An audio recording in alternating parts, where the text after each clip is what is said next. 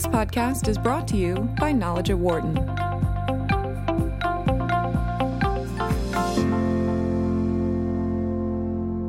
With globalized data networks and e-commerce platforms, technology has made our world more interconnected than ever before. When it comes to security, the U.S. and European Union are two of the major regulatory bodies, and yet they have very different approaches to the issues of privacy and security. New rules put in place by the EU, like the General Protection Data Regulation, GDPR, have required more from companies whose business is the internet, like social media platforms. But concerns over personal data online, cyber threats, and more have changed over the years on both sides of the Atlantic Ocean and at times created clashes of opinions. The new book of Privacy and Power, The Transatlantic Struggle Over Freedom and Security, looks at how the EU and the United States have evolved in the wake of a common need to protect their citizens and their data. Abraham Newman is a professor of government at Georgetown University's Walsh School of Foreign Service. He is co-author of that book along with Henry Farrell, and it's a pleasure to have Abe joining us on the show right now. Abe, welcome. Thanks, Dan. Thanks for taking the time. Thank you. As I mentioned, right now it seems like the political relationship between the U.S. and the EU, it can be strained at times. But how is the relationship on privacy and data? Well, the central argument of our book is that we want people to think of it not just as the EU versus the U.S., but really that there are groups both within the EU and in the U.S. that have very similar views about security and privacy. And the way that this area is transforming is when those groups team up in the transatlantic space. And so instead of a clash, U.S. versus the EU, it's these security-minded groups and these privacy-minded groups, and they're using this interaction globally to press their case. What areas are you seeing that greatest partnership? Well, if you look at DHS Secretary Nielsen, she was just in Europe, where she got her hand slapped because of it, or maybe she got fired because of it. But what she was doing there was she was trying to create connections with security actors in Europe to expand counterterrorism and surveillance actions. And that's been going on basically since 9/11, where interior ministers in Europe and DHS secretaries in the United States, they've been working to find new ways to collect data to be used for security purposes. And on the opposite side, you have NGOs, civil rights actors in the U.S. and Europe, as well as data protection officials in Europe. They've been working collaboratively to rein in companies and also governments. One of the things you mentioned in the book involves the revelations of Edward Snowden and how they have kind of played a role in framing some of these discussions and some of these concerns over the last few years. Yes, I think we are still feeling the consequences of the Snowden revelations. I think a lot of people right afterwards, they kind of dismissed it and thought, okay, well, everybody spies, that's what we know from this. But it has really undermined the key faith that partners in Europe have, that the United States was kind of a trusted actor, and even more so that the firms could be trusted to keep the data safe. And so the Snowden revelations, there's a court case that's pending right now that's based on these Snowden revelations that could completely disrupt U.S.-European data transfers. So I think we're, even though it seemed like it was a while ago, it's still playing out in the transatlantic space. And great concern over that possibility as well? Yeah, I mean, it would cause a major disruption in economic relations if that case, it's in the European Court of Justice right now. And if it finds what I suspect it will, it's going to put data transfers once again in turmoil. But even with all of these concerns that are out there, I think there has been a belief that at some point, whether it is working off of GDPR or working off of rules that may come forward here in the United States at some point down the road, that we do need to have a greater level of togetherness, of partnership in general over data and security moving forward. Yeah, and I do think that in part of it is the result of Snowden playing out. For the first time, I think, since I've been studying these issues, you're seeing a really radical transformation in U.S. views on these issues. And this doesn't mean that there's like a unified, the U.S. thinks, but there are groups in the U.S.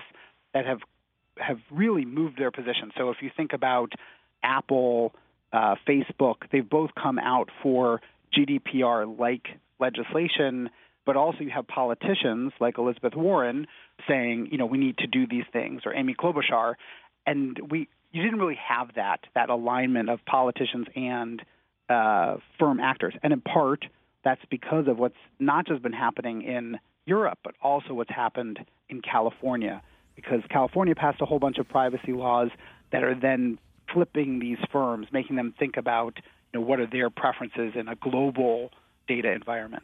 You talk about an interesting concept in the fact that when we talk about security in various forms, I think in many cases we think about it domestically. You talk about the fact that there's an element of domestic security that even needs to have an international part to it as well. Yes. I mean, I think that's, one of the major findings of the book is to say homeland security is global. And a lot of, people like to look inwards and think, how do we solve these problems? Well, we build a wall, or we look inside our country. But the threats and the challenges of domestic security often emanate from international sources. And so that requires, really a global perspective on how are we going to meet these challenges. We have to work with actors that span the globe, not just within our borders. Because the expectation is that the negative elements that are occurring are not going to be slowing down, unfortunately, at any time in the near future. So you have to have this continued partnership, this continued higher level of security to be able to protect all this data. Yeah, I mean, I think what we've seen, everywhere from the spread of disease to terrorism, organized crime, actors are taking advantage of global networks. And that's the bad side of globalization. But we have to be smart about that, too, and think about how can those that are trying to protect societies, how can they take advantage of globalization as well? So if we don't do that, we're kind of leaving tools on the table. So then how does, to a degree, the pullback and want of a pullback by the current administration in terms of globalization impact all of these issues of data and privacy? Well, I mean, I think several of these efforts, in my view, are just short-sighted. I think the administration's view of DHS Secretary Nielsen's trip to Europe, for example, it's kind of very typical of the current administration. It was seen kind of as a boondoggle that she was in Europe talking counterterrorism. Mm-hmm. But in my mind, that's exactly what we need to be doing. We need to be fighting these battles not just at home, but globally. And we have these opportunities to do it. So, like I said, I think by only focusing at home, by cutting off relations with these people that have similar views, similar concerns, then we're disregarding our major tools to address these problems. Are there examples of, normal business relationship on both sides of the Atlantic that we can look at and really draw from as a parallel to where we need to go overall in data and privacy? Well, that's an interesting question. We have a very people often underestimate the just deep extent of cooperation that happens between the U.S. and Europe on a whole range of issues. So, antitrust, the Justice Department and the European Commission, they are in contact with each other when new cases come up, and they talk to each other about what they should be doing. In medical devices, there's mutual recognition agreements. There's lots of places where the EU and the U.S. are, the government officials are really working to kind of solve the problems and think together. I think in the case of privacy, what you have is you have two different groups that are using those relationships, but they don't always share the same view. So the security group and the privacy group. And so sometimes they're working quite intensely with each other, but at cross purposes. 844-WHARTON is the number to give us a call, 844-942-7866. Or if you'd like, send us a comment on Twitter, @BizRadio, BIZRadio 132, or my Twitter account, which is @DanLoney, LONEY 21. We're joined by Abraham Newman, who is the co-author of the book of Privacy and Power, The Transatlantic Struggle Over Freedom and Security. Again, 844-942-7866. Or if you'd like, send us a comment on Twitter, @BizRadio 132, or my Twitter account, which is @DanLoney 21. One of the chapters in your book, you talk about airline passenger data and how that is brought into this discussion as well. Yes. Several of the kind of the case studies, what we're trying to show is that the laws that you have in Europe and the United States, they're being changed by these interactions. So, if you have a security community in one country, they don't like their laws. So in Europe, they're often hamstrung by privacy rules. The relationship that they built with U.S. security officials helped them create kind of transatlantic agreements, which then they used to try to break apart their domestic bargains. And in the chapter on passenger name records, we show how that happened, where the European security community was really, they were locked out of this data, that they worked with their European partners to create this transatlantic agreement, and then they came back to their European publics and said, we have this U.S.-European agreement, we really need to change our domestic laws. And, the main point we want to make is that we often think that politics is very local, but these global interactions are transforming the way domestic law works on very fundamental issues about how freedom, civil liberties are being conceived. So how important then is the relationship between the public and private sector on a lot of these areas in terms of building the structure that we need to see moving forward? Well, that's interesting because the private sector is often, they're caught in a kind of a catch-22, right, where rules from one country like the U.S. Conflict with the rules in Europe. And here we see this in the privacy domain, where Europe has this GDPR, these very strong rules, the U.S. doesn't. And so then the companies, they want some amount of certainty. They're worried that their business is going to get disrupted because they want to play in multiple markets. And that's where these transatlantic agreements can really have a lot of power, because the companies can be willing to sign on to one of those to get rid of that uncertainty. One of the areas that you also talk about in the book, and it's obviously a very important component of what governments are doing right now, is the tracking of terrorists and their financial paths that they take, and being able to try and deal with the financing that a lot of these organizations are moving from country to country, from continent to continent, becomes an incredibly important component. It was part of the reason why the United States got into trouble with the European Union to begin with in terms of that tracking of documentation. But it is such an important component to be able to deal with some of the issues around terrorism. Yes, I think this is really what happened in the wake of 9/11, is that the Treasury Department in the United States, it realized that it was sitting on this just tremendous resource in financial flows, information about financial flows. And it tapped in particular this organization called SWIFT, which sits in Belgium. And that organization is like a central hub. If you want to make any kind of bank transfer in the world, it goes through that body, SWIFT. So they have all the records. And one Treasury official described it as the Rosetta Stone for figuring out who our adversaries, what they were doing. And it's not just terrorists. We use this also when we're dealing with countries like Iran or North Korea.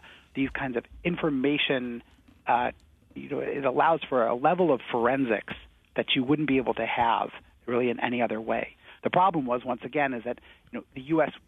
went about this without really getting any kind of agreement with Europe.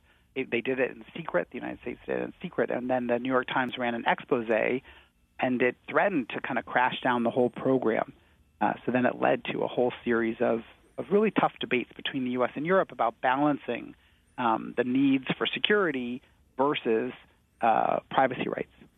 When you think about the moves that the European Union has made over the last year or so in terms of data privacy and security, they have really been viewed as transformative, as really kind of taking that next step into the future. And I guess the question I have for you is, how do we kind of take that perspective and make it a global one? Because it does feel like, and I think we can agree upon it here in the United States, that it feels like we are several steps behind in that overall process right now. Yeah, I mean, the European Union, they started thinking about these issues in the early 1990s. It's really hard to imagine, but it was before Google was even founded. Right. We think of this is such an essential part of our life, but it's a very recent phenomenon. So the European Union has long been working through these problems, and the GDPR is just the most recent incarnation of it. And I think you're totally right, Dan, that this is having global consequences for people's lives, for how companies work, their business models. And, I personally think that this conversation of, what's the role of data in our society will only become more important as we move towards more machine learning, more artificial intelligence. This question of, if we're the oil, if we, the citizens, are making all this data that's driving the economy, well, what are the ethics behind that? And, who should be able to use it? Who should be able to benefit from it? And the European Union, I think, of all the countries in the world, is really at the cutting edge of saying we have to think about the citizens. We can't just think about what the government needs are or the company's profits. And they have sparked this conversation, and I hope that the U.S. government will, and our society will really engage with this. You do see this percolating up, I think, for the first time. As I mentioned, California has a very strong privacy law that's just going into force. The governor, he made this State of the State address where he suggested that there should be some kind of a data tax that should lead to, an income stream to citizens in California. So you are seeing this kind of movement in the United States, but I would totally agree that we're behind the curve. But it is interesting that when you think about all those components and the government and the people that are impacted, there is the element that you also have to bring into play of global growth and how much impact we probably have had over the last decade or so from some of these issues of loss of data, of privacy issues on global growth. Yes, I mean, it's a very complex question about how do you keep the trust level so that people continue to engage in these new forms of communication and new technologies. Because, that's an important part both of the California legislation and the GDPR is data breach notification, is letting consumers know when their data's been lost. And those notifications have, since these laws have been passed, have just skyrocketed. Tens of thousands of breach notices every year. Yeah. So we really need to think about, if we're going to keep this part of our digital economy going, that we also have to secure, not in the terrorism sense, but secure in terms of the data maintenance and encryption sense, what's happening with our data. Well, it's amazing you mentioned that number, and you think with all of those different issues and breaches, it's almost like, to a degree, part of it has become commonplace here in the United States, at least. And it's almost kind of part of the process of doing business in this country, which realistically it shouldn't be. Yes, I completely agree. And I think, the problem is that for a long time, actors in the United States saw this largely just as an economic issue that was going to just have maybe some minor economic consequences, like maybe they'd lose a few customers. But we're seeing now that these data breaches are not just economic events, but they're often linked to espionage, both by businesses but also by foreign governments. And so you see Chinese, Russian hackers using these data breaches for, doxing campaigns where they take the information and then they release it. They use it to embarrass political partisans or opposition opponents.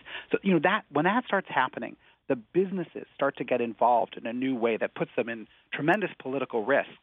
And, in my mind, that's a large factor behind Facebook's change recently. They don't want to be sitting on that data that's going to get breached. So instead, they want to move to encryption, the kind of WhatsApp model, right. All those kinds of things take them a step back this just mass data surveillance. So how are a lot of the very well-known U.S.-based internet companies going to be dealing with these issues moving forward, especially considering you have this division between what you can do here in the United States and what you can do in Europe? And obviously it feels more like those companies like Facebook and Google and others are having to really set their standard by what's going on in Europe, even though their primary market may very well be here in the U.S. Yeah, so I think, for the last 15 years, U.S. companies have played a kind of a dual game. They've complied with European standards in Europe, and then there's been kind of a Wild West in the United States. And I think what they're running up with is on the government side, on the public sector side, they're facing more and more demands, both from Europe, but also internally from these fragmented rules like California, Washington State is planning laws. As those things mount, they're facing that pressure. But they're also facing, I think it's kind of the end of a robber baron phase. There was a phase where you just do whatever you want, make a lot of money, surveillance capitalism is amazing. Sure. But now they're facing new political risks by that. And, the whole 2016 election and the fallout for Facebook because of that is another, it's just a very powerful example of what the future could hold.